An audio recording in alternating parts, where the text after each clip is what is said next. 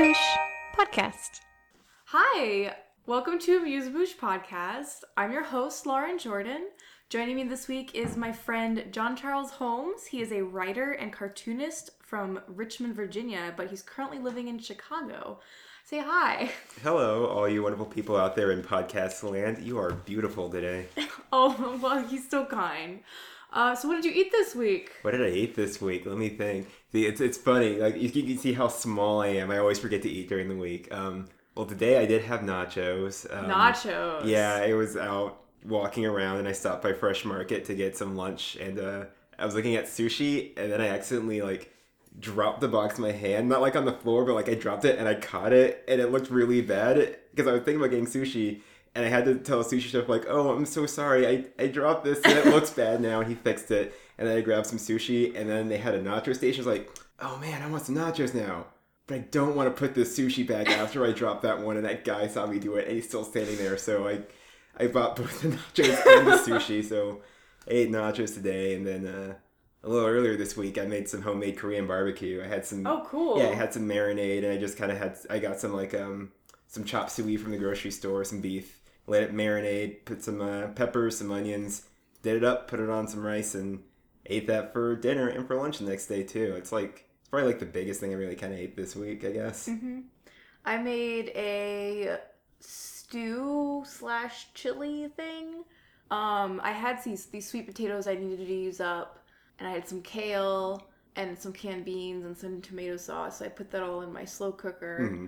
But that was kind of silly because I didn't prep anything the night before, so I just was like, okay, I'll just do it as soon as I get home. I'll put it on, and I'll put it on high, and it'll take 4 or 5 hours, so then I can put it away, which was during D&D. Mm-hmm. So I was like, after D&D, I can put the food away so that it's ready for tomorrow for lunch, and then I can just reheat it for dinner the next night. But then at some point, I guess I unplugged my slow cooker. Oh. So it But it was pretty early on, too, in the cooking process, because I think I can remember when I unplugged it. So then it was 10 p.m., and I was like, well, no, I think it was actually closer to midnight. I was like, well, I guess if I put it on low, I can just, let it cook all night, mm-hmm. and then turn it off in the morning. So I did that, but then I was running late in the morning, so I was like, I'll just put it on keep warm all day, and then when I get home, I'll put it away. So how did it turn out? I mean, it was really mushy, but the flavor was really good. It was mm-hmm. fine. I mean, you can't go wrong with sweet potatoes. Honestly, half the time a recipe calls for potatoes. I usually just use sweet potatoes. It changes things up, and it makes it look nice, too. Yeah. And I put, chili spices in it. I did the kale at the end. I'd already done the stew, and then, the next night, I sauteed the kale and put it in, because that wasn't in the slow cooker mm-hmm. for 2 days. But... it came out all right. That was my first time using my slow cooker, and I feel like overall it was not. Oh yeah, you got that for Christmas, didn't you? I did, yes. Nice. I already had a little one, but I didn't have a big one for making big batches of things. Mm-hmm. This one of my goals this year, not really a resolution, but just I really want to get into the habit of eating more fruits and veggies and prepping larger meals to eat throughout the week. Mm-hmm. Both as a money saving measure, but also I'm trying to produce less food waste. Mm-hmm. I'm kind of bad about that. But now I'm trying to get in a better habit of freezing portions and, not forgetting to bring my lunch to work the next day and eating more leftovers. So that's what I did this week. And I made cookies with cardamom in them. You always make cookies, though. Yes, I always make cookies. Those cookies are really good, though. We kind of did eat them all. Did you eat them all? Almost. Almost. Me and Hannah were talking about that, and we just kept eating them. It's well, they're gonna be here for 3 days, so they're not gonna be as fresh. So we might as well eat them now when they're at their best. So we ate a lot of them. I think I ate 2/3 of them already. Mm-hmm. They're pretty good though. They're good cookies. It was a recipe from Dory Greenspan's book, Dory's Cookies. Mm-hmm. It's the new chocolate chip cookie recipe, which has nutmeg and cardamom in it. And I'd never used cardamom before in cookies. I think Sarah and I even talked about that in her podcast episode, which was, I think, 2 ago, as of the time this will have aired. I think it was episode 5. Mm-hmm. And she makes cookies with cardamom in them. And I was like, I don't think I've ever had cardamom. Or I can't identify the spice. If you put it in front of me, I'd be like, oh yeah, I've had that. But mm-hmm. I wouldn't know it by name. But I bought cardamom and I pureed it in my Food processor? not my food processor. I did it in my coffee grinder. Oh.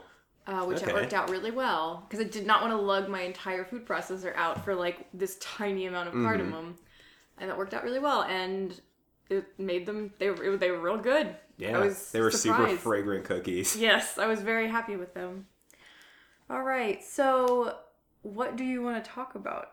Well, I mean, if we have time to hit a couple of things, I'm okay with talking about some snacks because You love snacks. Yeah, I really like snacks. All right, what's your favorite snack? Okay, like my favorite snack. Like you want like the number one. How favorite about pick snack. like favorite like sweet snack, favorite savory snack, favorite. Okay.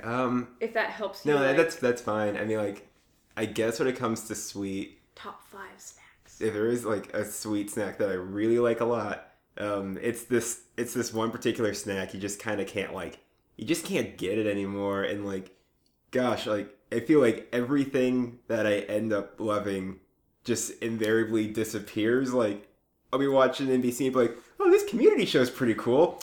Oh wait, it's gonna get canceled 3 times. Oops. Oh no, this arcade's really awesome and I just found it. What do you guys mean you're closing in a week? Like, it's always, nothing I love sticks around, including this snack, which is like, it's an old school snack, but have you ever heard of Screaming Yellow Zonkers? Mm-mm. This is a dentist's nightmare of a snack, because what it is that it's this candy coated popcorn, so it's kind of got like this yellow like candy stuff on it, so like it doesn't taste like caramel corn, it's just really sweet corn, and it's yellow, and it's really good. It's like, when you say candy coating, do you mean like the candy coating on an M&M? No, God, no. That would be like eating glass. It's styrofoam and glass. It's a lot like caramel corn, but it's not caramel, so you don't get that. It's not buttery. It is kind of like if what's the cereal? You gotta have my pops. Corn pops. Yes, it's like if corn pops. I know I couldn't think of it. It's literally just popcorn backwards. If corn pops were like a sweet snack that you would eat at, say, a baseball game or something, that's what Screaming Yellow Zonkers would be. And like my favorite part about Screaming Yellow Zonkers was that they came in the single coolest box I've ever seen. The whole box is just solid black, and there's an illustration of a piece of popcorn on it, and it's just yelling, eat! It just says, eat! And it has stuff written all over the box where it's like, oh, these are Screaming Little Zonkers. They're delicious, but don't throw them at your kids. Don't play with your cats. Don't get them wet. Don't feed them after midnight and all this stuff. And like, on the bottom of the box, it would say, this is the bottom of the box. If you're reading this, you're holding your box upside down, and you've probably dropped all your Screaming Little Zonkers on the ground, and just every side of the box had a different joke all over it.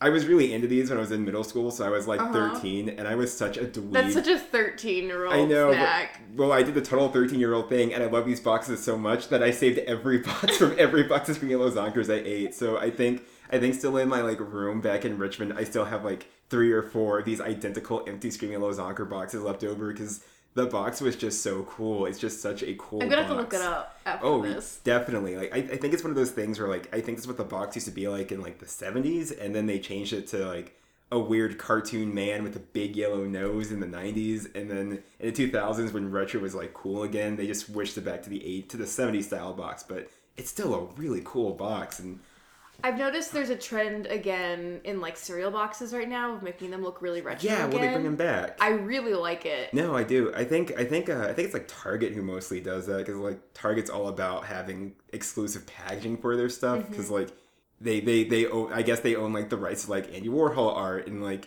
Breakfast at Tiffany's, the movie and stuff, so they just have everything in just like old 60s style things to say like, hey, remember how cool design was in the 60s? Target remembers, and all the cereal boxes are like that too.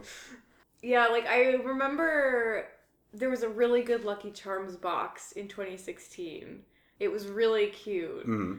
And Wheaties have always had a very retro looking box. Mm-hmm. I don't think they've even like changed that. They just put a different sportsman on the cover. Yeah, and it's always like the same it's like 2017. blue and orange color scheme and white cereal boxes. There's some great design on cereal boxes in general. Like I love one, they're a huge canvas. If you think about the size of a cereal box compared to a lot of other things in grocery stores, they're enormous. And then I love like the novelty cereals, like there was a BB-8 cereal that came out. Gosh, when the Star Wars The Force Awakens, is that what's called? Yeah, it is. Yeah, I got a BB-8 cereal. It was pretty good. So you open a whole Pandora's box. I should have warned you too. Like I could literally talk about cereal for hours. Cereal. And like those new character box cereals. There's something about them that like it doesn't remind me of like the cereals we had when we were kids, because now like there's this trend with characters where they don't even put like a name on the thing it is. They just put their face as big as possible, I guess, because like kids can't read, but they'll know Moana when they see her, or they'll know the lion from Madagascar. Yes. They're like, I want those Shrekos. Mother, buy me these Shrekos. I need them. But I remember like when we were kids, like they go all in on those cereals. Like I remember like a Pokemon cereal, and I vaguely remember the marshmallows were Pokemon like cereal. Pikachu, Jigglypuff. Oh wait, and yes, I Togepi remember shaped. this. Maybe, yeah. Yeah, like the cereals were. It was like a special big. I remember deal. the Jiggly. Maybe a Bulbasaur in there. Maybe it was. Well, we say Bulbasaur, but what that just translates to was a green blob. circle. Yeah, a green blob with like 3 triangles on it. I definitely remember the Jigglypuff and the Pikachu for sure. Mm-hmm. Did you ever have Oreo O's? Oh my gosh, like Oreo O's. Remember how I said everything I love just doesn't stick around? It's Oreo your O's fault. are on those lists. Although they still sell them in Korea, I do believe. I believe you can still get them in Korea. It's so funny. My parents never bought them, but my grandparents on my dad's side, anytime we went to go visit them, they always had a box of Oreo O's in the pantry. That's totally the kind of cereal that your parents won't buy you, but then grandparents buy it for you just because you're visiting. I feel like I literally went to their house last year, and I swear there was a box of Oreo O's still in the cabinet. It might have been the same one from several years earlier. It's very possible. But, like, it's very possible that it was the exact same box of Oreo O's that we were eating every time we went to visit, and, like, we were the only ones who ate it. It was, like, the best dry cereal snack, too. It was really good dry. Because some cereals are much better dry than they are wet, and Oreo O's were the perfect dry cereal. Because, like, eating them wet, like, the pieces were huge, and they were really, like, craggly, so for, like, a child, it was literally like eating coal with diamonds in it, but you know, like you'd have little. That's what it looked like too. Like you'd have like a little snack bag, like the half-size snack bags in like first grade, and you keep it in your desk and just kind of like pop them in during math class. Yeah, and I feel because they were O-shaped, they weren't as hard to eat, and by hard I mean like tear up your mouth as like Cocoa Puffs, which are like humongous. Or Cap'n Crunch, which is literally made out of glass. Yes, which just shreds your mouth, but you can't stop because it tastes so good. My favorite novelty cereal that I ever got as a kid was a small box of Powerpuff Girls cereal. I kind of remember that one. And I think the packaging had like metallic foil on it. And I'm actually pretty sure I did get this cereal. It didn't have marshmallows in it to my memory, right. But it did get like, it was like Pop Rocky. So, like, it, like, popped in your mouth, and it was supposed to be, like, them fighting in your mouth. That like, can't be FDA approved nowadays. No, but it was, like, Pop Rocks in your mouth, and it was so good, and I thought it was the coolest thing, because it's literally, like, that's candy. Like, that's not breakfast. No, some cereals are, like, most definitely candy. And it was also a smaller box, and I remember it being really expensive. But I was super into Powerpuff Girls at the time when that cereal came out, which would have been, like, I think it would have been, like, 3rd or 4th grade. Maybe 5th grade. Yeah, that was like the year, like, I think Powerpuff Girls started in like 2000, I think. Maybe 2001. 2000, yeah. Maybe I think I was older. I don't. It was the turn of the millennium. That's all I it was around 2000. But I was super into that cereal. And I kind of wish I could find it still. Because I'd like to try it again. That's definitely, like, novelty cereals from when you're a kid is definitely one of those things where I'm like, this is something I would like to try as an adult to see how it holds up to my memory. Yeah, because sometimes those cereals are just, like, absolutely foul. But, like, you know, as a child, you had to eat them because either you were so obsessed with the character it was, you tried to convince yourself it was good, or your parents said, well, you don't get another cereal till that box is empty, so you better start eating it. I actually have to wonder if, like, when they have those cereals, if they get rid of those recipes, or if they just kind of wait 6 or 7 years, then put them back in rotation as a different character. Yeah. Because I have seen that happen sometimes where people have said, like, oh my gosh, the Shrek cereal is actually this thing or whatever. Or like I discovered they remade Waffle Crisp. It's just not called Waffle Crisp anymore. What is it? It's called Good Mornings, like MORE-ings. Good Mornings, and it's not called Waffle Crisp, and it looks like it's marketed towards adults, but it's Waffle Crisp. That sounds good. They just quietly brought Waffle Crisp back. Did you know that Corn Pops, I think it's Corn Pops, are different in Canada and the United States? As in, it's a different cereal?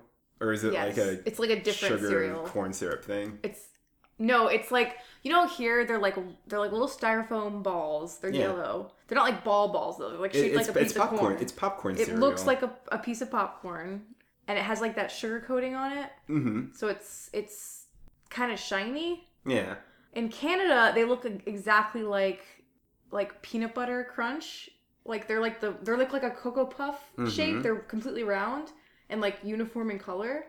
Like Kix? They're little styrofoam balls. That's what their corn pops are. Interesting. They're completely different. I think the only cereal I had in Canada when I was there was Rice Krispies, and you can't really mess that up. It's literally just exactly rice. But I'll have to actually specifically look for corn pops when I go up for TCAF. God, I loved Fruity Pebbles and God, there's so many good cereals like Lucky Charms, Fruity Pebbles. Now, see, my thing about Fruity Pebbles, Cocoa Pebbles. I love Fruity Pebbles. I wish another company had a competitive Fruity Pebbles, because the only thing I don't like about them is how they're flat. I wish they weren't flat. Oh, I don't mind them being flat. I mean, they get so soggy so quickly, and then they stick to the roof of your mouth because they're so flat. And I it's kind of like really soggy Fruity Pebbles. Mm-hmm. Oh man, it's so funny that Flintstones like themed cereal has gone on for so long, because like kids don't watch, well, maybe kids watch Flintstones. Well, they do watch Flintstones. It's just, instead of it being like rip-offs of The Honeymoon, literally they just get help from John Cena to solve their problems.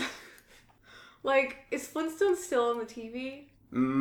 I don't think they've had a Flintstones show in a while. They have a lot of straight-to-video things, and I don't know if you've seen this, but I want to say it's DC, it might be Dark Horse, has this reboot of the Flintstones where it's, I know what you're talking about. I don't want to say it's dark and gritty, but like they're like drawn super realistically. Yeah, it's the dark and gritty Flintstones, and it's kind of stupidly awesome. It works actually, surprisingly. I just remembered fruity Flintstones gummies, vitamins too. Oh yeah. Yeah, like those are still around. That's what I always say, and I'm just kind of like, oh, I was sick. I was feeling sick, so I just took a fistful of Flintstones vitamins, and I'm okay now. That's how that works. Do you remember those like creamsicle pops that were Flintstones? Yes. They sold them in like the cafeteria. They had them at my college. I remember they had them at like the late night fast food place at my college. The Push Pops. Because I went back and forth between them being Flintstones and Scooby-Doo. I don't think it's either of them right now. If it's one of them, I think it's Scooby-Doo, but I don't think it's either at the moment. But yeah, and those were good. You'd push them up and like the syrup would get like all sticky on your hands. And, boy. There's been a lot of Flintstones themed foods.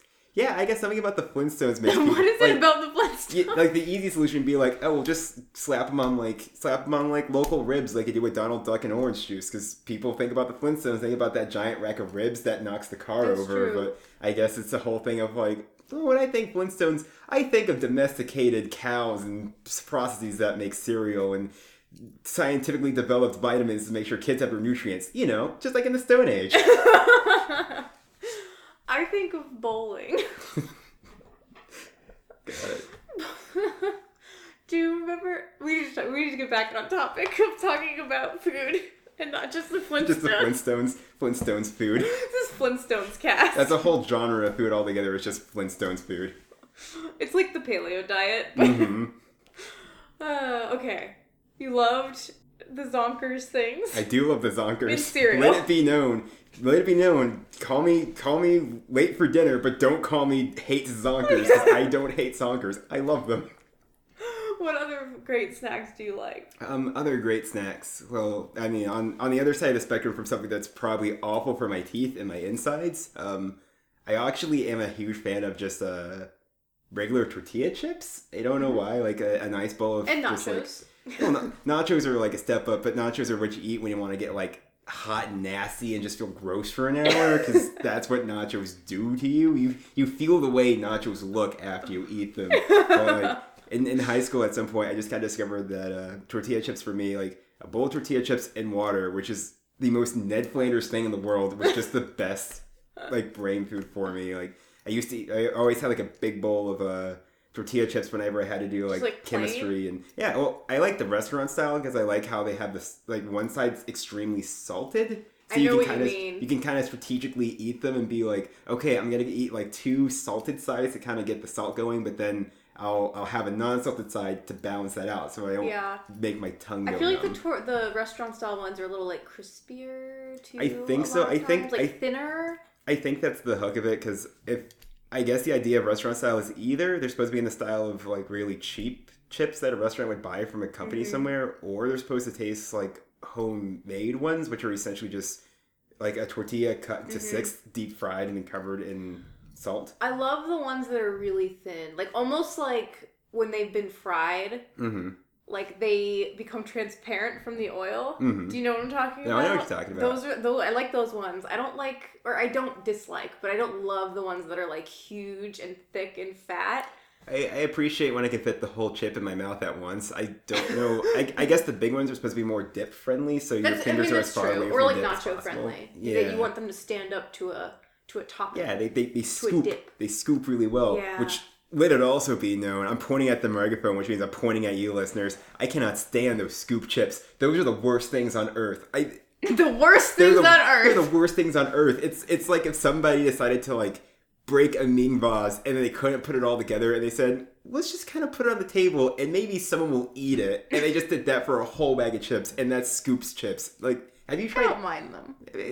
Wait, are these? It's the ones that are shaped like a bowl, so they hold a bunch of the stuff. Oh yeah, no, those aren't great. Yeah, like I don't know how you're supposed to eat those without those actually would cutting be up your mouth. fine with if it's like you're making a bunch of little appetizers for a party. I guess that could be and you cute. put a little bit of salsa in it, especially if you let them get a little soggy, because I don't know. I mean, in the same family as cereal. The goal is to get the chips soggy. To get the chip in my mouth and not cut my mouth up in the process. I do like the Scoops Fritos. I think that's what they're called. Where they're like the really big Fritos. I like to put those in a bowl of chili. Those are good. Oh, yeah, that's always a really big thing. The whole having chilies on Fritos. I've never been a huge fan of Fritos. I've never really dipped my toes to the chili Frito territory.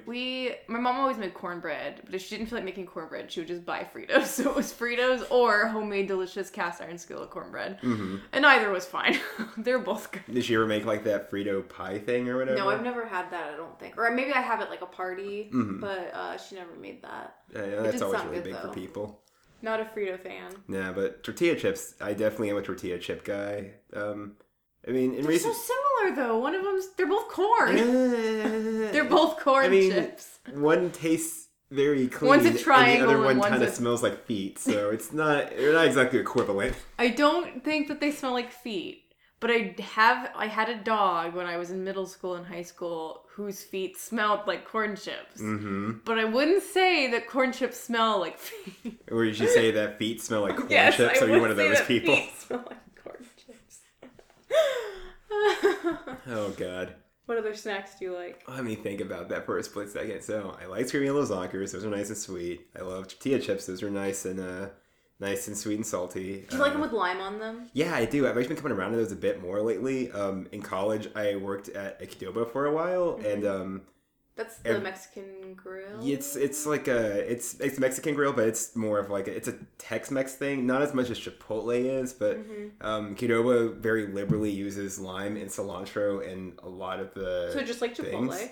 Well, Chipotle doesn't use as much like lime and cilantro. Like it's definitely there as a component of those things, but the stuff at Chipotle tends to be a little bit more grilly. Like I didn't work at Chipotle, so I couldn't tell you what they do with their food, but the stuff at Qdoba definitely tastes lighter than say with Chipotle. And like they made a point of telling us that one of the things that separates Qdoba from Chipotle or a lot of other places is that like cilantro and lime, and I think also jalapeno, like those three ingredients are like their signature ingredients that you'll find across a lot of their foods and components. So when you eat at Qdoba and stuff tastes like very very fruity and very fresh, what you're tasting is the mixture of the lime and the cilantro and the So if you don't like cilantro, you shouldn't go to Qdoba. Oh God, no. Yeah, God, no. you can get away. Everything. You can get away with going to Chipotle if you don't like cilantro. Yeah, but cilantro is literally like in everything at Qdoba. Yeah.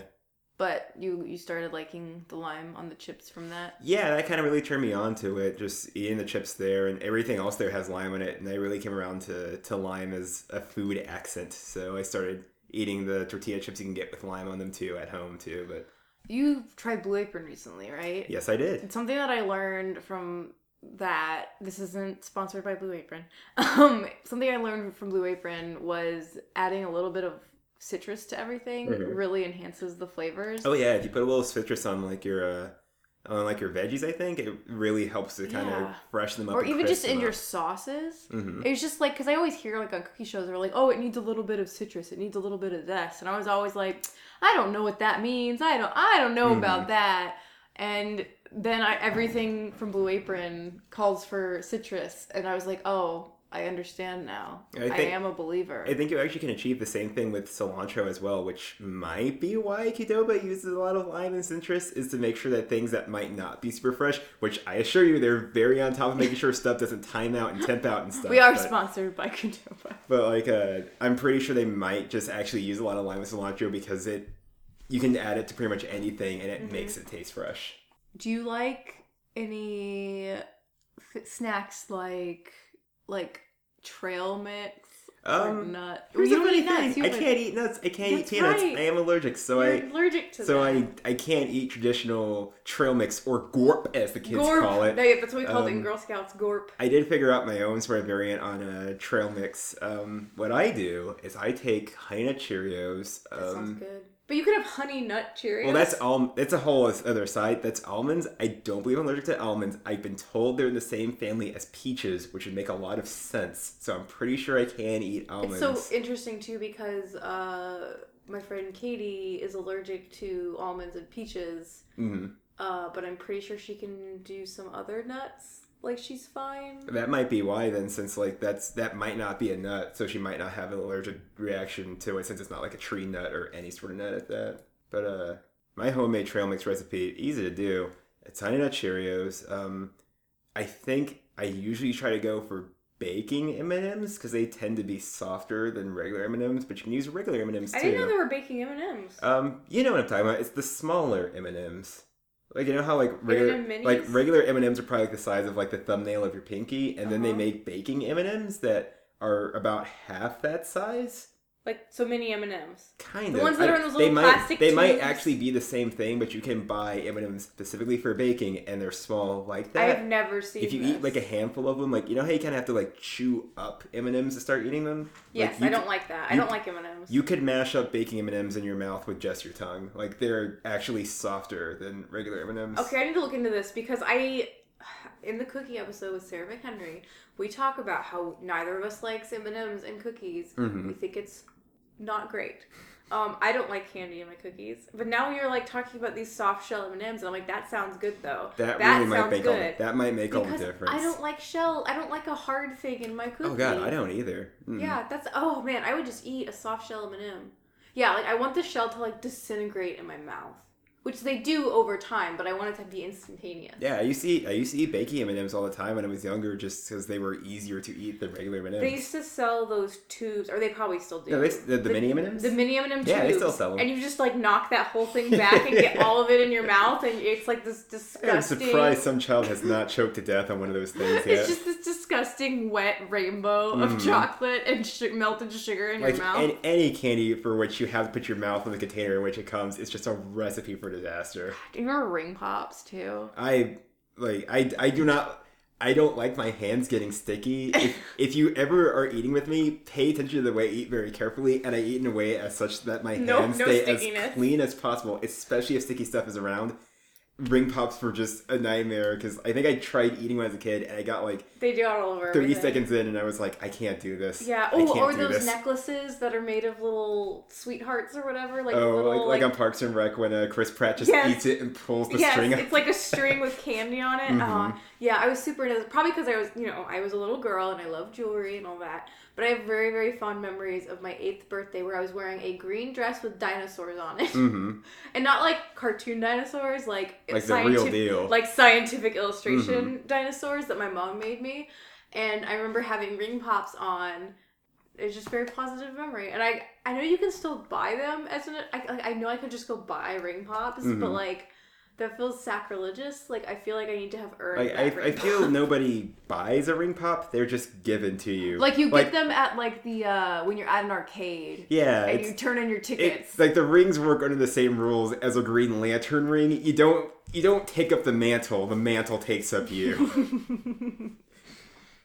Favorite candies. Favorite candies. Now that we're talking about candy.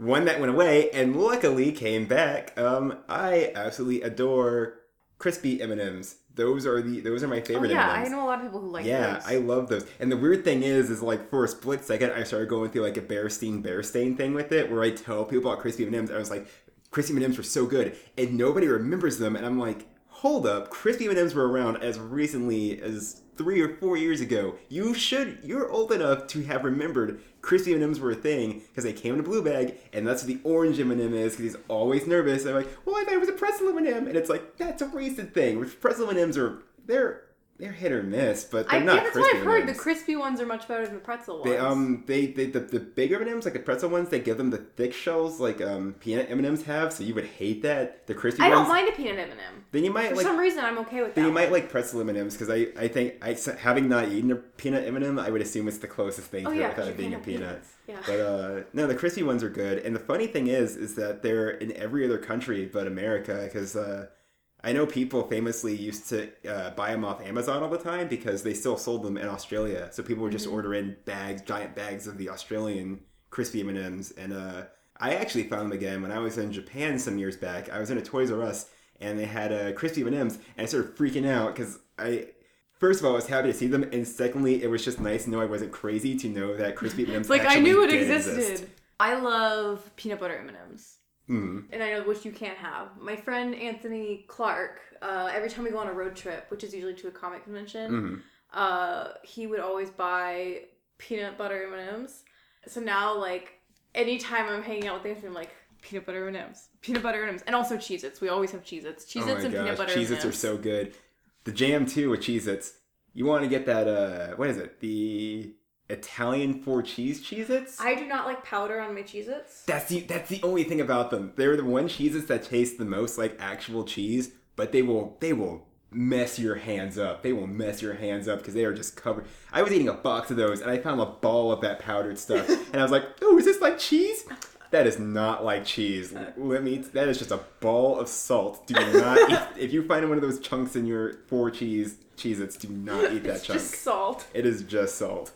My favorite Cheez-Its are the extra toasty ones. Yeah, I was surprised. That really kind of surprised me. I didn't know that was a thing that people really favored so much that they made a whole flavor out of it. Yeah, I have known several people who were like, oh yeah, the best Cheez-Its are like the ones that are slightly burnt. And like those are the best ones out of the box. So if you have a box that's just slightly burnt. I mean, they're good like, though. They got a really nice roasty flavor to them. Yeah, I love those. And then I love I like the original obviously, but the big original where they're like, oh, the ones where they're just the bigger ones. They're humongous. Yeah. Those are real. I like those a lot too. I actually like those more than the regular original. So it's like if I had to pick, then it would be like I love extra toasty and then the big Cheez-Its. Then I like the ones that are like the little Scrabble tiles because those are cute. Extra toasty's good. The Colby Jack ones are ones that I've gotten into recently too because those also taste like real cheese, but they have less of the powder on them. So if you're looking for the real cheese tasting ones, those are a good one to pick up. I just don't like powder on my cheese things. It's the same thing with Goldfish. Goldfish are normal, but the flavor blasted ones, the ones with the dust on them. I do not like those. I know. I have a bag of those at home right now. I'll just eat a couple once in a while, and they just taste like garlic. It's too much flavor. Yeah, they're flavor blasted. It's like you shouldn't have blasted this thing. It's too much. You looked at the goldfish and you asked yourself. You said we can blast these goldfish, but you didn't stop to ask if you should. It's like because I remember I bought the flavor blasted goldfish that were extreme cheese. Or extreme cheddar. Yeah, I just gotta go for that pizza, dog. When pizza's an option, always pick pizza. After this, we're gonna talk about my favorite junk food snack. My ultimate. But I got them because I was like, oh, these are just gonna be super cheddary. And then when I opened them and they were like a cheddar powder, I like almost cried because I was like, this is the opposite of what I wanted. I just wanted like extra cheddary, plain goldfish. I will say that the cheddar rockets from Trader Joe's are exceptional. Like they're very good. Like they're probably my favorite over. Trader Joe's does very good junk food because first of all, their junk food is a little less junky for you. Yeah. And also like, sometimes when there's like the store brand or the healthy brands, you eat it and it's like, I mean, it's good, but it's not the thing. Yeah. Trader Joe's is always pretty spot on with their stuff. They get it really right. Yeah, they do. I love their cheddar rockets because they have these little indentations on the side where, like, if you're a weirdo like me, you eat the little indentations off, which are like little sides of the rocket. I was that guy. I'm the kid who was like, he would eat the arms, then the legs, then the head, then the body of the gingerbread man. Yes. I was that kid every time. I want to eat the little indentations parts off, and then I eat the rest of the cracker. And they're so small that it's really satisfying if you can nibble the little sides off. Oh, no, I know what you're talking about. I actually did that with chessmen. I do that with chessmen. I eat out the shapes, then I eat the shapes. Yes!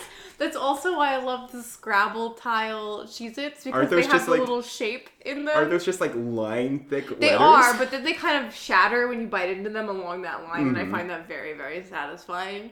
But yes, I love things that, or like animal crackers. Anything that's a shape that you can bite into pieces is so good. But my ultimate favorite snack that's like horrible for you is combos.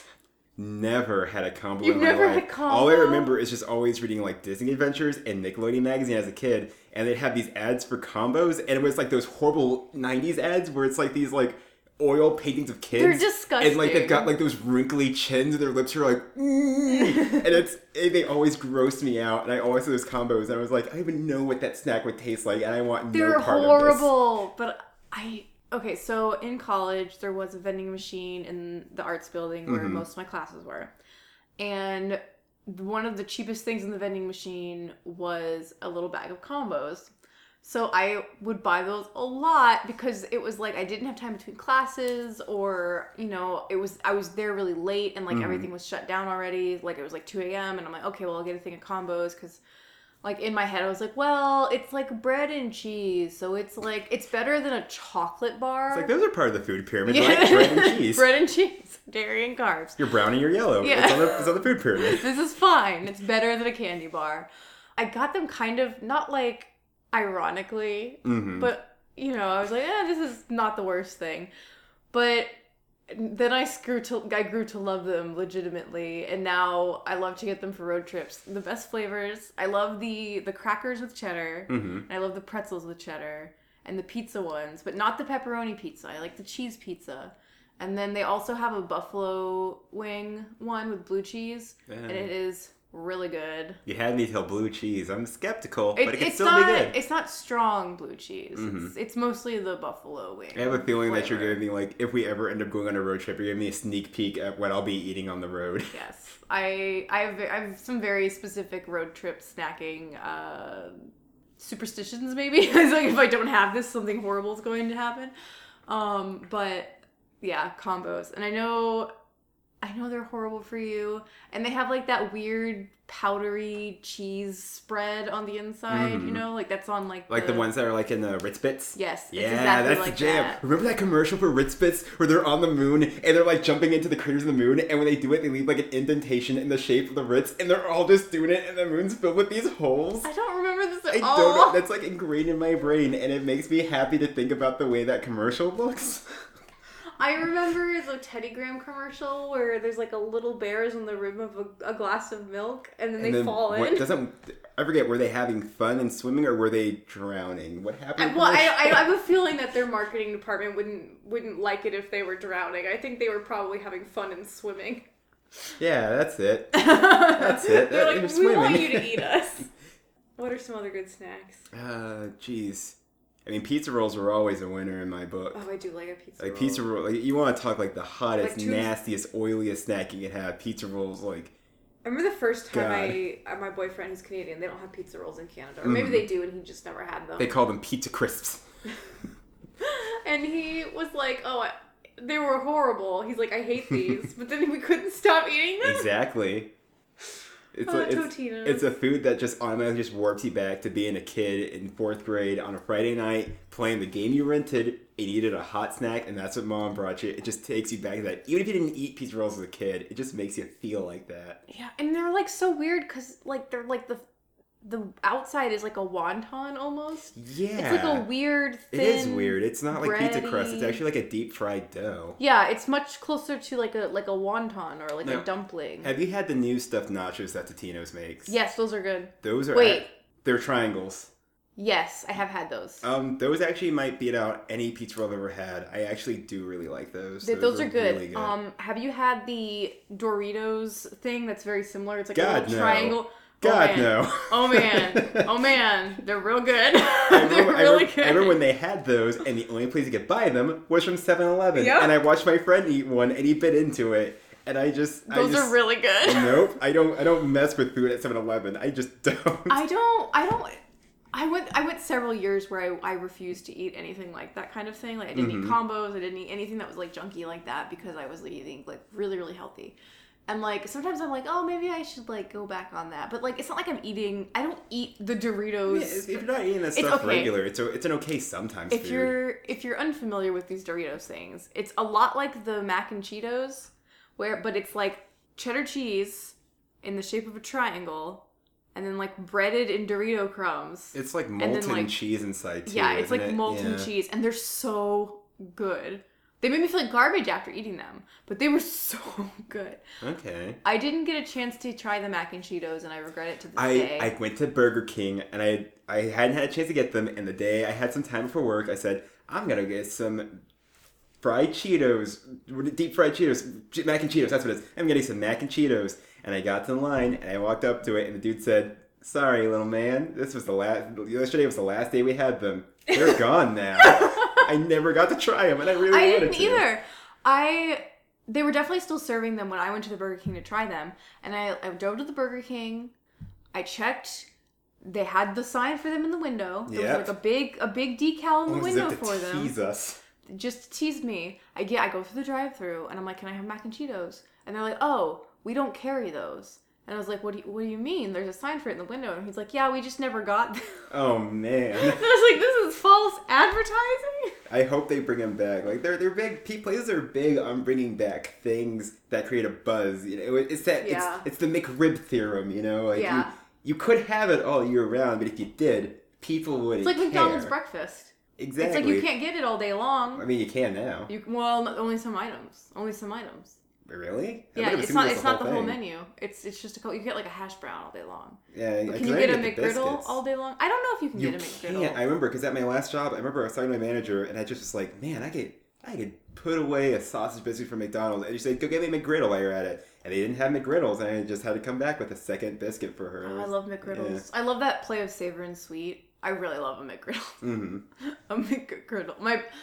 My boyfriend's probably listening right now and being like, it's McGriddle. The plural of McGriddle is McGriddle. It's not McGriddles. It's McGrideye. When you have like those really cool fast food snacks, do you ever try to replicate them back at home? You know, that's a good idea. You've never done that? I'm trying to think. Like, I know the one time I did that and it turned out much better. Do you happen to remember a little something called the Double Down sandwich? Yes, and I had one.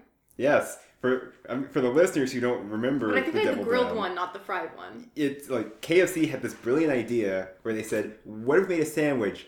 But Colonel, you already served sandwiches. You didn't let me finish. What if we made a sandwich, but instead of bread, there was meat, and where there was once meat, there will also be meat and a little bit of cheese, and it was. This is an idea that swept the nation. Like, people were talking about it. Because it was low carb. I mean, people were baffled and was like, are they really going to make a sandwich with two meats for buns? And I had one. My friend got one in high school, and I remember trying it, and the cheese sauce inside was just so ghastly that I couldn't do it. It was an experience. I remember my mom and I split one. Because I think my mom might have been on a low carb diet or something. Mm-hmm. We were one of us or both of us were on a diet. And we were like, well, we probably really shouldn't have this, but it's low carb. We were like making excuses, and we're like, well, if we split it. But then it's still like I ate 1.5 pieces of chicken. Yeah, it's still a lot of chicken and that weird. It was a Colonel's secret sauce. That's what it was. My God, what a sandwich! It was awful. But me and my friends were enamored with the idea, and we actually spent one weekend just combining a number of foods to figure out the best kind of double down sandwich. And let me tell you, the double down you make yourself is truly the best one of all. Like, not a single one of those was bad. I think we ultimately found that making a double down with a pizza for bread was you got the best results that way. Just using pizza for bread. It's just pizza and pizza. Like, we literally, it was really scientific. We just had like a whole day. We like microwaved like a bunch of like frozen chicken patties, and we made burgers, and we had slices of pizza, and we just kind of kept combining everything in different ways and putting different things in the middle to see what tasted good and what didn't. Pizza on top of pizza is just like... That's a calzone. Yeah. Right, I understand. You knew what I was gonna say.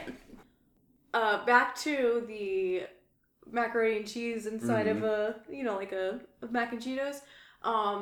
White Castle makes these little fried macaroni and cheese triangles. Yeah, I see that's it's a big just thing craft that's been dinner. going up. But yeah, they're good. I haven't had fried mac and cheese yet, but I've been seeing it on more and more like appetizer lists, like especially at bars and stuff. I find that it's because I love macaroni and cheese. Mm-hmm. I make really good macaroni and cheese, and I've had a lot of macaroni and cheese. Mm-hmm. And most fried macaroni and cheeses are not good. I feel like most of the time, if you take a really good macaroni and cheese and you fry it, you've made it worse. Because there's something that happens to like the flavor. Because you know what I think it is? I think the sauce, the good roux sauce that a lot of mac and cheeses have, I think it breaks down once you fry it. And it just becomes like weird and it separates. So are they literally just taking balls of mac and cheese and frying them, or do you batter them up first? No, they definitely batter them up first. Mm-hmm. I don't know. Like I've not had too many good fried macaroni and cheese. I think the best ones I've had have been like fast food restaurants or like. I don't think you can use a really good mac and cheese for it. I think you have to like make a mac and cheese knowing you're gonna fry it, and therefore if you were putting the two mac and cheeses side by side unfried, you'd be like, clearly this is the inferior macaroni and cheese. I mean, that's just the way it is with eating out. Is like you think taking the fanciest foods or the best ingredients would always yield the best thing, but sometimes to get that best flavor, you really just gotta lean into the garbage. You just gotta lean into it. I think that's what it is. Plus, like, why would you want to fry up a really good macaroni and cheese anyway? Just eat it. You would just want to eat that. Yeah. You're making something bad even better. Okay, do you like fried candy bars or fried Oreos? Never had them. Or fried Girl Scout cookies? Never had them. The craziest thing I probably have had fried are pickles, which I adore a fried pickle. I love fried pickles. But I haven't had the fried cookies or the Oreos or the candy bars and whatnot. Gosh. I've wanted to try the fried Oreos, and I see you can buy them frozen now, but I don't own a It's like I don't own a deep fryer, so I can't fry them myself. Yeah. And I'm not going to put them in the oven because that's not the same. No. You have to go to a fair. Go to the Indy State Fair because they have everything there. That's where I've had a deep fried Oreo and you might want to watch yourself because you just rhymed. Deep fried cookie dough, which was very, very good, and deep fried Samoas, the Girl Scout cookies. Mm-hmm. Oh man! Yeah, I'm just thinking about gooey chocolate. There used to be a ton of diners and restaurants in Richmond that did the fried Oreos and stuff, and I always meant to try them, and I just never got around to doing it. But you know what? Next time I see one, I might just actually indulge and finally give it a shot. You should. That's the goal. Mm-hmm. Post-podcast goal. Is to find the fried Oreo. Yes. I know you're out there, fried Oreo, and I will find you. Especially considering how much you love Oreo O's. I do like Oreo O's, and I do like Oreos, which, man, I can come over a whole other episode and talk about those like crazy flavors of Oreos. Oh no, let's do it right now. Let's do it. All right. What's your favorite non-standard Oreo flavor? All right. Well, wait a minute. Give me 1 second. I'm gonna run through a list of these. Except for number one. In no particular order, here are the ones I like. These are pretty standard. Birthday cake Oreos. Pretty actually good. My one complaint, and this complaint goes for a lot of these special flavored Oreos, unfortunately, is that for some reason they like to put more filling in these special Oreos. They're like double stuffed. It's like stuff and a half. It's more than a regular Oreo, and it's less than double stuff, but it's enough where the cookie becomes eating the filling more than does the cookie. Because I love how the birthday cake Oreo has this sort of mintish flavor, and it's got the sprinkles in it which kind of give it like a tingly taste. And I love that. I remember I used to have I had Powerpuff Girl cookies that were they were tiny cookies and they had frosting like that, and they were awesome, but too much frosting and it kind of ruins it. But birthday cakes are good. The red velvet ones are really good. I kind of wish it was really possible to get Oreos with cream cheese filling as a normal thing, which I guess is what the red velvet ones are, and those have been around for like a year or two. I never actually had those ones. They're good. They fall prey to that same thing of a little too much frosting, but the cream cheese frosting's really good. The pumpkin ones are okay. Candy corn is surprisingly good, but candy corn is pretty much just honey, so I guess it's just like Oreos with honey. When I was a kid, I used to like these coffee Oreos, which they stopped making, but in recent years they started making cookie dough Oreos. Those ones are amazing. Which taste identical they to those taste coffee, like coffee ones. Yeah, That's what those coffee ones used to taste like. Those ones are so good. And they're still vegan, which is amazing. My favorite one that they've absolutely ever made is the crisp rice Oreos, which are basically like Rice Krispie treat filling. I saw those, but I don't know if I ever had them. It's vanilla Oreo. Oh, which on that note too, the inside of Oreos where the in filling is chocolate, those are my jam. Those are actually my favorite Oreos of all. They taste like yellow cake with chocolate icing, which is scientifically speaking the best cake. But I would agree that is scientifically the best cake, except for a very, very, very, very chocolatey cake with very, very, very, very chocolatey icing. The kind of cake that you look at and you think about Matilda every time. The Matilda cake. I was about to say that, and then you finished it. But these Oreos, like the inside was, I don't want to say it was marshmallow, but it had a flavor and a consistency like marshmallow. And then it had like these little tiny Rice Krispies in the frosting. Mm-hmm. So it has the absolute best texture of any Oreo I've ever eaten. Like, I've heard those were good. I like Oreos and I can't stand the filling because I hate how grainy and sugary it tastes. But this was like eating a cloud. It was amazing. And that one only was around for a couple of months. In the past year, they did make Fruity Crisp Oreos, which are the same thing, but with like Fruity Pebbles instead of Rice Krispie. I actually still have a box of those at home right now. It's not opened. Oreos don't last forever, so those might not be good anymore, but if I crack those open and they're still good, I'll definitely make sure that you get some of those. Those are really, it's the same thing. It's just Fruity Pebbles instead. I just can't get behind like fruity flavors with Oreo. Well, remember this is the vanilla Oreo, not the chocolate one. Okay. Like the godforsaken Swedish it. Fish Oreo. Yes, the Swedish Fish Oreo. My God, like I didn't try it, but I saw it. They weren't even bad, but I ate half of one and I was like, this is enough. I don't need any more of this. Which on that note, the worst Oreo I've ever had was the Fruit Punch Oreos. Those look terrible too. Those were foul. Those were absolutely abysmal. It's like, did you make this on a dare? They must have. Like, I can't imagine a single like panel of people that had to get past. Like, I took them to my improv group because we went on a camping trip and I brought them because I had bought them and I wasn't eating them. And everybody tried them. They're like, these are awful. And then one guy, he loved them. And I said, if you want to eat that entire box, you'd be doing me a favor. He ate that entire box that night. And oh my God, those Oreos were so bad. They're so bad. Yeah, my favorites are the mint ones. Not the mint. The thin mint ones. The thin Oreos. Have you had the thin Oreos? I love the thin Oreos because my perfect Oreo would actually be the same size cookies with like half the filling. Yes. Oh man, high five. Everyone always likes... That's why I like the thin Oreos, because like it's the perfect amount of filling to cookie ratio. Yeah, I want more cookie to filling, because they make the double stuffed, and I'm with you where the ones with the filling have too much filling. Oh yeah. Although, with the mint and the peanut butter ones in particular, I don't mind as much, especially with the mint one. Well, I mean, I don't eat peanut butter, but the peanut butter one kind of makes sense so long that filling still has like a consistency like peanut butter, I imagine. And I really like the standard Oreo filling.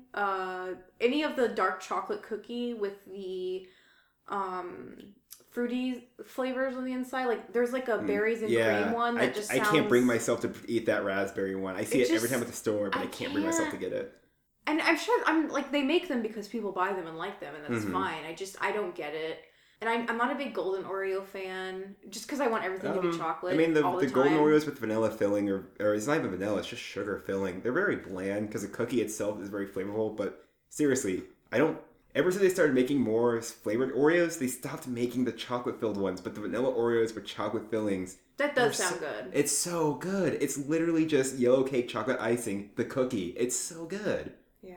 Oh, if I ever see those again, I'll have to grab them. Please let me know, because I've been looking for them for 2 years and I haven't seen them since. But I love taking the mint. I think the mint ones are my ultimate favorite. I love shaking the mint ones and sticking a bunch of them in a big glass of cold milk or soy milk or, almond milk or whatever. But like just the plain flavored milk and letting them get really soggy and then eating them with a spoon. You ever do what is it, Oreo balls or whatever? Some people call them truffles, some people call them Oreo balls. Or you puree them with the cream cheese and stuff. I haven't made that, but that sounds really good. They're really, I mean, basically you separate the cookie and the icing. I think you save like half the icing and you just chop up the cookies.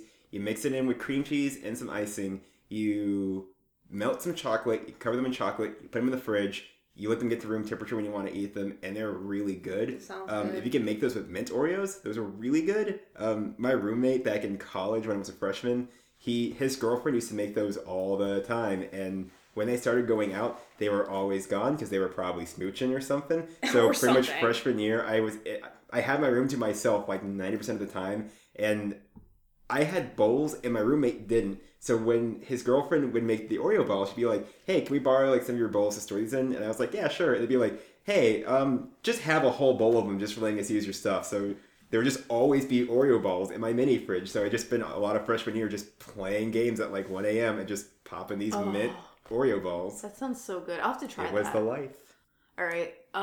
We should probably move on to other questions. Like I said, I could talk about snacks all day. I'm have- like the tallest on Invader Zim. I just love snacks. Do you have any more snacks that you want to give a shout out to before we move on? Let's see. Well, Inside Out Oreos are really good.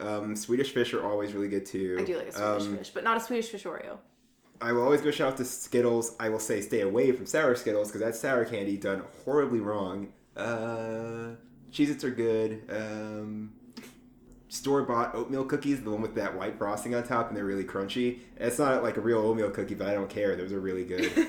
Thin Chips Ahoy are really good too. Jalapeno Poppers are always a solid choice too, as are fried pickles and potato wedges. And the trashier replaced you can buy potato wedges, the better. This is my last story before we move on, right? And this will be the last thing I can talk about, but back in the day, me and my buddy, we used to go to this gas station that was down the street from his house, and it was the sleaziest gas station ever, but it had the single greatest potato wedges I've ever had. Like, this place was so sleazy that you open the door and the first thing you see would be like this display for adult movies, and the cases were just these blank pieces of paper, and they simply just said black, white, Asian, Oh no! Mexican. It was the trashiest, sleaziest place I've ever been in my life. But my God, were those a box of potato wedges and a glass of pineapple soda. That was my heaven right there. I still wonder if that place still has those potato wedges and also that adult entertainment, but I guess time will only Pineapple tell. soda sounds really good. You never had it? No. You have to get a Jarritos. That's the way to go. Oh, it sounds really good. I love pineapple. What is your weekly food obsession? My weekly food obsession. Well, my obsession this week, I'm gonna have to say it probably was that Korean barbecue that I had. I mean, I picked up some marinade off the closeout rack a few weeks ago, and I kept waiting for a good opportunity to sit down and make some food with it. Because, sometimes doing stuff with meat, like, you either got to plan ahead for it or be ready to do it that night. Because you're either making it fresh or you're freezing it. So I was just waiting for a good night when I could just stop and get some meat and make some food and take that for lunch for a couple of days. And fortunately, one of the grocery stores around here, Mariano's, they have meat cut in different ways already for different types of recipes. So, like, they have like big cuts for stew or like strips for stir fry and stuff. I just got the chop suey because it was chopped into like tiny squares. But yeah, I used I believe I used a bulgogi sauce. I might be saying that wrong. I apologize if I am. But it was bulgogi sauce. I let it marinate. Like I said, threw some veggies in there, fried it up with some rice. Green peppers, onions. I did put some cilantro and some garlic in there as well. If I made this again, I would probably add some cabbage and carrots too, I think. I would probably just go more all out on the stir fry. Maybe even a red pepper as well. But what I did do worked out pretty nicely. And for something that I improvised and put together, I was a lot happier with it than I thought. And Did you have it with like rice or anything? Oh yeah, I got some sushi grade rice because I kind of like how when you cook it, it tends to stay stickier than long grain rice does. So like when you have foods that you put on rice but you're not using it like a gravy, like a curry or something, I always like to use that kind of rice just since it sticks together and it all stays on the fork in one place when you take a bite of it. That sounds really good. Do you really like Korean barbecue? No, yeah, I adore Korean barbecue. I mean, I really like Korean cuisine as well as Japanese cuisine, and both of them have like their own different styles of like grilled and barbecue foods. Korean barbecue is always good, but Japanese is good too. I'm a big fan of like teriyaki and like a lot of the other like specialty dishes you can get, like the octopus or like eel and stuff, and different types of noodles. I'm a big udon fan too, but yeah, I mean any sort of honestly any sort of barbecue I'm super down with. Like any style I'll always eat. Cool. Do you like it more smoky and sweet, or do you prefer it really spicy? I mean, I can always eat anything spicy. I guess a little bit smoky is fine by me. Yeah, I like smoky. I like something tasting like it came right off the grill. if that's what smoky means to somebody, then I definitely would say so. Like, I'm the opposite of Hank Hill. I enjoy kind of tasting like the charcoal in there, like getting a little bit of like grit in there. Like, yeah, I love things to be burnt. Mm-hmm. I love a completely burnt marshmallow. Yeah, I'm sure there's just like somebody listening to this who just thinks we probably have like the most garbage tastes in food. On my last episode, I was talking to a vegan, so it's a very different. This must be a huge difference. I'm just eating all the things made out of all the bones. Yes. Okay, cool. What is a food or foods that you cannot live without? A food or foods I cannot live without. I do like a lot of fruits. I think I'd have a hard time living without either bananas or strawberry, but if I knew I was going somewhere for a long time and I wanted to make sure that I'd always be happy, I probably would take gummy worms with me. Ooh. Something about them, like on a chemical level, makes me like happy. Like, I just distinctly remember one day coming home like super depressed, and I had a bag of gummy worms, and I just put like a fistful of them in my mouth, and then I felt really happy, and then I stopped, and I thought, oh, this isn't good. So I could always eat gummy worms and always be happy. Yeah, I love the sour gummy worms. Mm-hmm. That you get like the movie theater. That's my road trip food actually. When I gotta go on a long drive, I don't drink soda because it goes like right through me. But I will keep gummy worms on me because sour gummy worms. Because one, chewing keeps me kind of like engaged with my face. They're sweet. There's probably like a sugar rush thing going on, but that's not what I'm there for. But also like the sweet, tangy citrusiness of it kind of helps keep me like alert at least. Yeah, exactly. They're sour, so they keep you awake. So, like I'll pop it in my mouth like every like 30 minutes when I'm driving on a long trip. What is a food or foods that you wish were healthy so you could eat them all the time, but they aren't? You know what? Probably gummy worms. Like, I understand there's like the vitamin gummies. I've never liked them because while it has the cool texture of gummies, they don't really taste very good in my opinion. And at that point, I'm just like, I would rather, if the whole point of making them gummy is so that you're not distracted by how unpleasant it is to eat these, it should still be pleasant. I'd rather just eat the regular vitamins. But like, if there was a way to make gummy worms with less or a substitute for sugar, even if they weren't sweet, I'd be okay with that. Like, I am actually super A-okay when snacks that are usually sweet come in non-sweet variants. Like, when I was in Japan, one of my favorite things to drink was sugarless Pepsi. It's really good. It's just like drinking bubbly coffee. It's awesome. That sounds really interesting. It's great. I love it. And that's probably something I'd be into. I wish they'd make a sugarless soda in America because every time they say they do that, there's still a sweetener in it. In fact, I think Pepsi just announced another sugarless Pepsi that they're making, and I'm hoping it's genuinely sugarless, and I know it won't be, but I'll still get my hopes up. Yeah, it'll still be sweet. Yeah. It'll just be full of aspartame or something. Oh, yeah. That sounds great. What is a food you want to try eating more of? I want to try eating more of?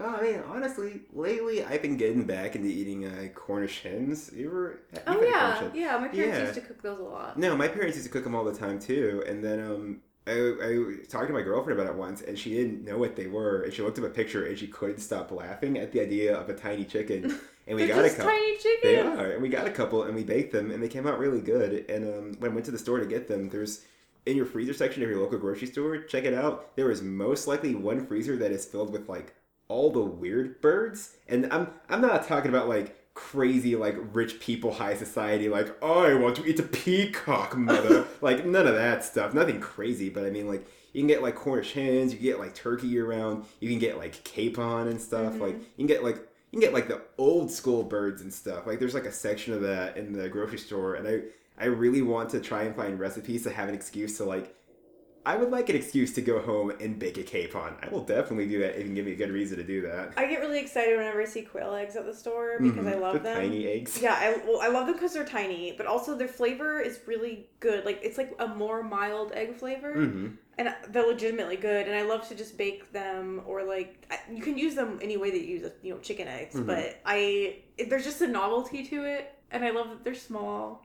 But it's the same thing with Cornish hens, where I'm like, it's tiny. Or any of these birds. I'm sure these birds taste like one of like 3 or 4 flavors. But like I said, I just find it amusing that the birds you would see always at like a Renaissance fair or a LARP thing or something. It's like, you can just get those year round. They're in your frozen section. You can get a weird bird if you want to. That's a really good goal. Like, that you want to try eating more of. That's really interesting. What are your 3 favorite dishes? I'm gonna do a breakfast and a lunch and a dinner. That's what I'm gonna do. That's a good. So, yeah, do that. So my ideal breakfast meal is a waffle with maple syrup and specifically a glass of orange juice. How do you like your orange juice? I could do either way. I could do pulp or no pulp. Okay. I could do either way. You're impartial to yeah, either. I'm not picky. I mean, like, if you're gonna squeeze a few oranges, you're gonna get some pulp in there. That's just life. I like the super pulpy stuff because when I was a kid, we used to make our own from oranges in our yard because we lived in California when I was really little. Mm-hmm. So fresh squeezed orange juice, super pulpy, and I can't have it any other way. Anyway, continue. So for breakfast, waffle, maple syrup, orange juice. The way orange juice pairs with the taste of like a pancake or waffle with syrup is one of my favorite flavors in the entire world. And so I've met people who think I'm absolutely crazy for thinking that. I can't believe it. Some people are like, wow, really? And it's Most of my friends would agree with you. Actually, at every convention we do this thing called breakfast shots, which tastes like McDonald's breakfast. And it's whiskey with butterscotch schnapps with an orange juice chaser. Ooh, I want to try this now. And it tastes just like orange juice and pancake and maple syrup. Like, it's spot on. So I'm very excited for you to try that at some point because it sounds like you'd be super into it. I would be super into that and would probably drink like one too many shots, honestly. But I am totally with you there. I love the orange juice plus maple syrup combo too. Yeah, and then for lunch, I'm actually a pretty big sandwich guy. I love a good sandwich. I'm not a big fan of like sliced like Wonder Bread style bread, but like fresh bakery bread, like a sub bread, like a good sub, like a sub or a roll, or even like that, but from a bakery instead of like just like that really sugary, nasty like Wonder Bread stuff. Like I like a good sandwich that's not on that kind of bread, and like my sandwich of choice for that kind of thing would probably be like on like an Italian sub roll, like pastrami and Swiss. Maybe some sauerkraut, but if there's no sauerkraut on there, I'll be fine. And then on the side with that, a small little pile of and this is gonna be like a deep cut for you East Coasters out there, if any of y'all are listening. But some Utz crab chips, like specifically the crab chips. You know what I'm talking about? I'm familiar with Utz. Oh yeah, the crab chips are really good. It's just their chips and they're covered with Chesapeake Bay seasoning, so like. It's probably just like a lot of salt and pepper and like that'd be like what, like cayenne chili peppers, like the kind of seasoning you'd put on crab in the East Coast. So like think like Boston style. So like a pastrami sandwich on Swiss on a roll with crab chips. It might be a very like putrid dish, but I don't care. It's very delicious. And then for dinner, you know what? I always wouldn't mind just sitting down with a nice bowl of udon with some chicken or pork, preferably pork, some udon with pork, and a small glass of like some hot green tea on the side.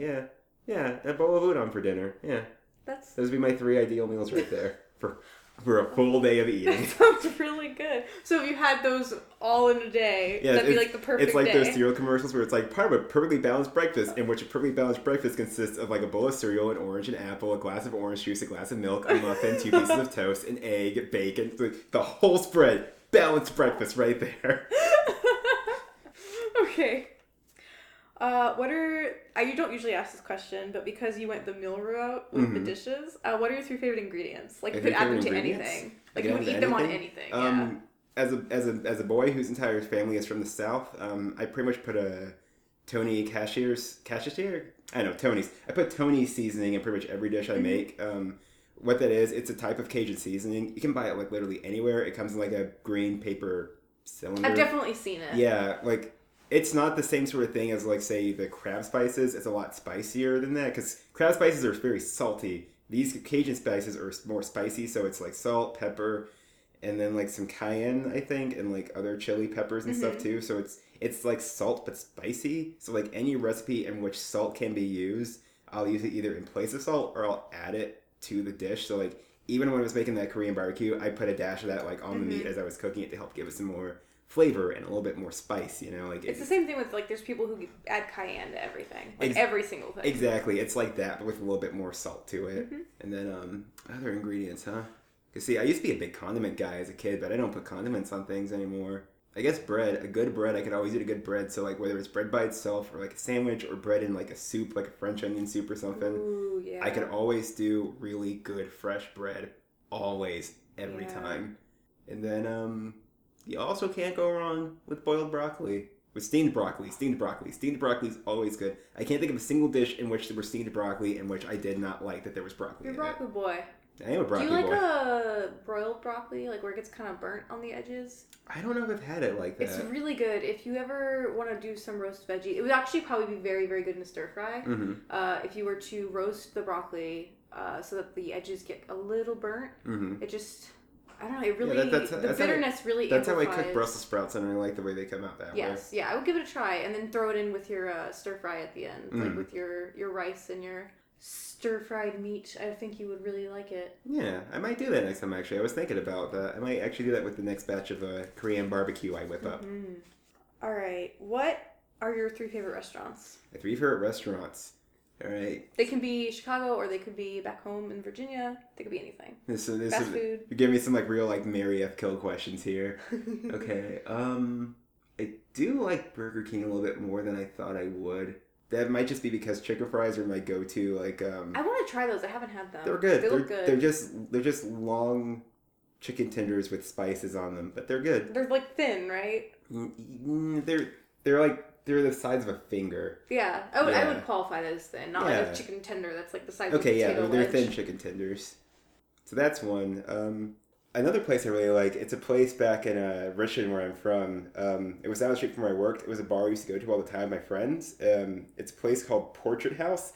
Really weird history to that place too, because it used to be a bar, and I didn't go to it when it was just a bar, because I didn't go to it till I came back from college. And apparently when it was like a bar pub style place, they had the best bar food ever apparently. But by the time I had gotten there, it had merged with an Ethiopian place elsewhere in Richmond, which sounds like it should be cool. And the Ethiopian food wasn't bad. It's just not good bar food. But I have very fond memories of that place. They had really good beer, and the food was weird enough that I remember it, because they had Ethiopian poutine. Ooh, that sounds good, actually. Does it, though? Yeah. Because it was like fries, and it was like this weird bean paste, and then like crumbled cheese, so it wasn't like regular poutine.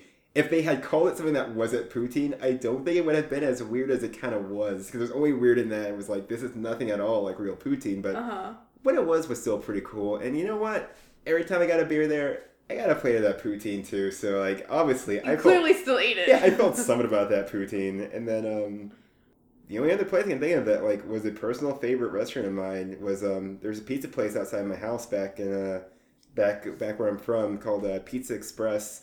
They have one of the best cheesesteak subs I've ever had in my life. And then the town where I went to college couldn't find a single good cheesesteak. There was not. I don't know how it happened. It was like a major American college too. Couldn't find a good cheesesteak in that entire dang city. It was really weird, but every time I went home, I always got like a cheesesteak or two or whatever, and I think I got one the day before I left for Chicago, because I was like, I'm not getting out of here without having at least one more of those cheesesteaks. I promise you can probably find a good cheesesteak in Chicago. I know I can. It just won't be the same as that place. Like the meat was so finely chopped, and the cheese was melted, and they toasted the bun, so it was just so nice, and like I get like jalapenos on there sometimes too for that little extra kick. It's the best cheesesteak I've ever had in my life, and honestly, I'll be surprised if I find a cheesesteak that I love more than that one. Oh, that's so sweet, though. What is a favorite childhood food? A favorite childhood Although we've just food. spent basically the whole episode talking about the disgusting things we ate as kids that we still love. Favorite childhood food, huh? That you might not eat now, or maybe isn't available anymore. I've only eaten this once as an adult. Used to eat it all the time as a child, though. But I did used to like to make like tiny quote-unquote hamburgers by taking 2 Nilla wafers and putting a slice of cheese in between them. It sounds really gross. And I remember in college, I actually got a box of Nilla wafers and like a jar of cheese spread. And everyone of my friends was like, what the heck? And I was like, I swear to God, you guys, this is so good. It's so good. Honestly, I would still eat that today. It was really good. I need to try that, because I'm kind of like, I don't know, JC, but also it's the I'm perfect marriage of sweet and savory. It really, really is. We'll have to try it. I'll have to try it. You'll have to show me the way. You'll have to take because my word on I'm that. kind of into it. I'm a little afraid. Like everybody thought it was crazy and thought it was disgusting, but it's like, look, our friend over there is putting Cheese Whiz on zebra cakes. Like, this is nowhere near as bad. Ew. Right? Right? No. God. That I'm not into. I hope you're listening, Michael. This is what people think of you. All right. What is a favorite childhood food memory? Favorite childhood food memory? Something that you look back on and you're like, yeah. Anytime I got to eat cake and that cake was from Costco with that crazy buttercream filling that they use, every time I think about like going to like an event at like church or like a family's house or a family friend's house or something, there's just like a sheet cake. And you know, when you're a kid, it's just like, when you're a kid, even if you know what's going on, like adults don't really like, they don't really like acknowledge you're there, so you just kind of get like lost in whatever is there. And like I always just kind of remember getting just like lost in like that buttercream filling in the cake, you know. And I remember always, like, this is my whole world now. I remember always thinking as a child, like, I wish there was a way I could just eat this buttercream filling. And as an adult, I was like, that's a very bad idea, because I would hate it immediately. Oh. I hope they still use that filling. I really don't know if they do or not. You should swing by a Costco and find out. I should. I was always thinking about swinging by one on the way home. I've never been to one. Really? Yeah. We should go. Let's get some Costco pizza. No, Costco pizza's really good. Costco's awesome. I believe you. What's a food you didn't like as a kid but you love now? Okay, yeah, the big one is chocolate and mint. I hated chocolate and mint in my younger days. Like together? Like... Yes, I hated the marriage of chocolate and mint. But you liked chocolate by itself. I liked chocolate by itself. I was okay on mint. I hated them together. I was pretty convinced that the only reason people would eat like mint chocolate chip ice cream was because they secretly enjoyed eating toothpaste, and that was the only way to get away with it in like public, because it's colored like toothpaste too. What turned me around to it were the Girl Scout Thin Mints. There was a point where I just suddenly started liking those, and I just got it, and then I'm really into those thin mint Oreos as well too. Mm-hmm. Those are also a perfect mint cookie too. But I mean, there's still some chocolate mint combinations that are not good. It's too much mint. Like Andes mints. Oh, God, I love those. That's too much mint for me. No, those are my ultimate favorite. I think those are so good, and like after eights and like a York patty. Mm-hmm.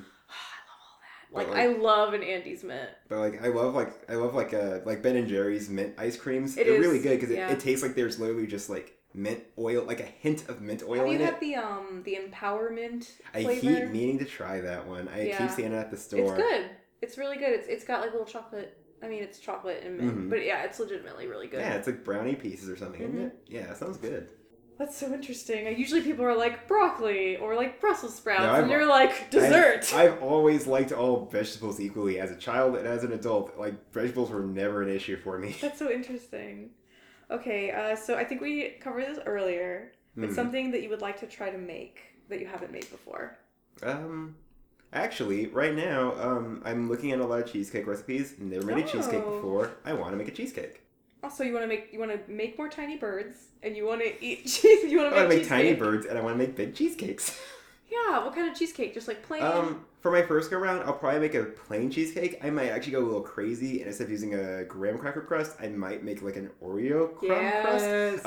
What I really want to do, I really want to use those thin Oreos for baking. That was my first thought when I had one of those thin Oreos, was that, my God, one, these have so much less icing than a regular Oreo, so like you don't have to worry about the icing ruining any recipe you're making. And two, they're so much easier to break than a regular Oreo, so they would be perfect to crush for a recipe. If I can get a regular cheesecake down fine, I'm probably going to try and incorporate those thin Oreos, maybe even the thin mint ones, to make a really cool cheesecake. That would be really good. It's so funny because back home, I could always find pre-made Oreo crumbs. Mm-hmm. Like they just sell them in a bag. But, like, since we moved to Chicago... Is that not a thing here? I haven't been able to find them. Maybe that's just, like, a southern food thing that people do. Maybe, because, like, I've been able to find, like, Oreo... Like, obviously, I can find Oreos. Mm-hmm. And then I can find... It's, like, an Oreo pie pre-made thing. Yeah, like the crust and it's already in the tin and stuff. Yeah, that is... Like, I can find that pre-made. And then there's also, like, another thing that's, like... They're, like, Oreo bars. It's like a powdered mix to make like a cream, like pudding bar base or something. I've seen those. Yeah, you know what I'm talking about. I know what you're talking about. And that's the only time I can find like the Oreo crumbs like already pre-ground. And it's like, it's not like it's that big of a deal to like buy a thing of Oreos. But I was just so shocked. I was like, why can't I find Oreo crumbs? Yeah. Like, where are the Oreo crumbs? You really would think it'd be an easier thing to find, but... Like, why can I find like everything else but Oreo crumbs? Like you can buy, like it's like the same way that you can buy pre-ground graham crackers. But yeah, like good luck finding those. So you might actually be better off just buying the thin Oreos. Yeah, I'm probably just gonna end up making my own then, I guess. Yeah. My favorite cheesecake is German chocolate, which is a graham cracker crust or an Oreo crust, maybe if you want. And then you add melted chocolate to the cheesecake base, and then you top it off with shredded coconut, mixed with sweetened condensed milk, I think. Yes. And a little bit of corn syrup. I'll try it, but I'm not big on shredded coconut. Oh, you don't have to put the topping on it though. Like you could just do a chocolate cheesecake with like even like a chocolate, like a darker chocolate on top, and then you use like a toothpick to swirl it around. You know, that would be really pretty and yummy. I'll think about that. Raspberry cheesecake. Ooh, raspberry is so good. Raspberry and chocolate and cheesecake is always good. That sounds good. Even though we don't like the idea of raspberry cream. I mean, there's just some things that you shouldn't put in Oreos, you know. Well, thank you so much for being on the podcast. Well, thank you for having me on. Like, talking about junk food did not make me feel as trashy as I thought it was going to make me feel. It helps when I also love junk food. Yeah, this would be really weird if you had a very disparaging opinion on junk food. Like, I can't believe you do that. I can't believe you put that in your body. No, this is a very accepting food podcast. Well, I'm happy to hear it. Oh, do you have anything you want to plug? Like, where can people find you on Twitter? Yeah, of course. Like, if you want to follow me on Twitter, you can always follow me at Sonic9JCT. Yes, that's Sonic like the Hedgehog, 9 like the number, and JCT like my initials. That's my middle initial, not my last one. Sonic9JCT. You can follow me pretty much literally anywhere under that name. You look it up on Tumblr, Instagram. It's almost always going to be me. Of course, like I've got comics that I do. I have a webcomic that I do, Spooky Date, and I have a book I recently put out, Cloak and Dagger. You can buy the book on Amazon. You can read both comics on Tapastic right now. I'm also currently writing for a game that's going to be coming out really soon called Eon's Lost. It's going to be a mobile traditional RPG. We should be launching a Kickstarter really soon, so keep an eye out for that. And when it does, catch Eon's Lost fever and keep an eye on our project because got a lot of really cool artists working on it. We've got another writer on it. Got some cool programmers. We have a prototype right now. It's playing really nice. Keep an eye out for that. Cool. It's going to be a lot of fun. That sounds really interesting. You can play it while you eat your favorite snack food. Your gamer fuel, as it were. Gamer fuel. And I'm your host, Lauren. You can follow me on Twitter at LoremJ, LOREMJAY. You can actually find me pretty much anywhere with that username. And my website is laurenjordan.net. Thanks so much for listening to Amuse Bouche podcast, and happy eating.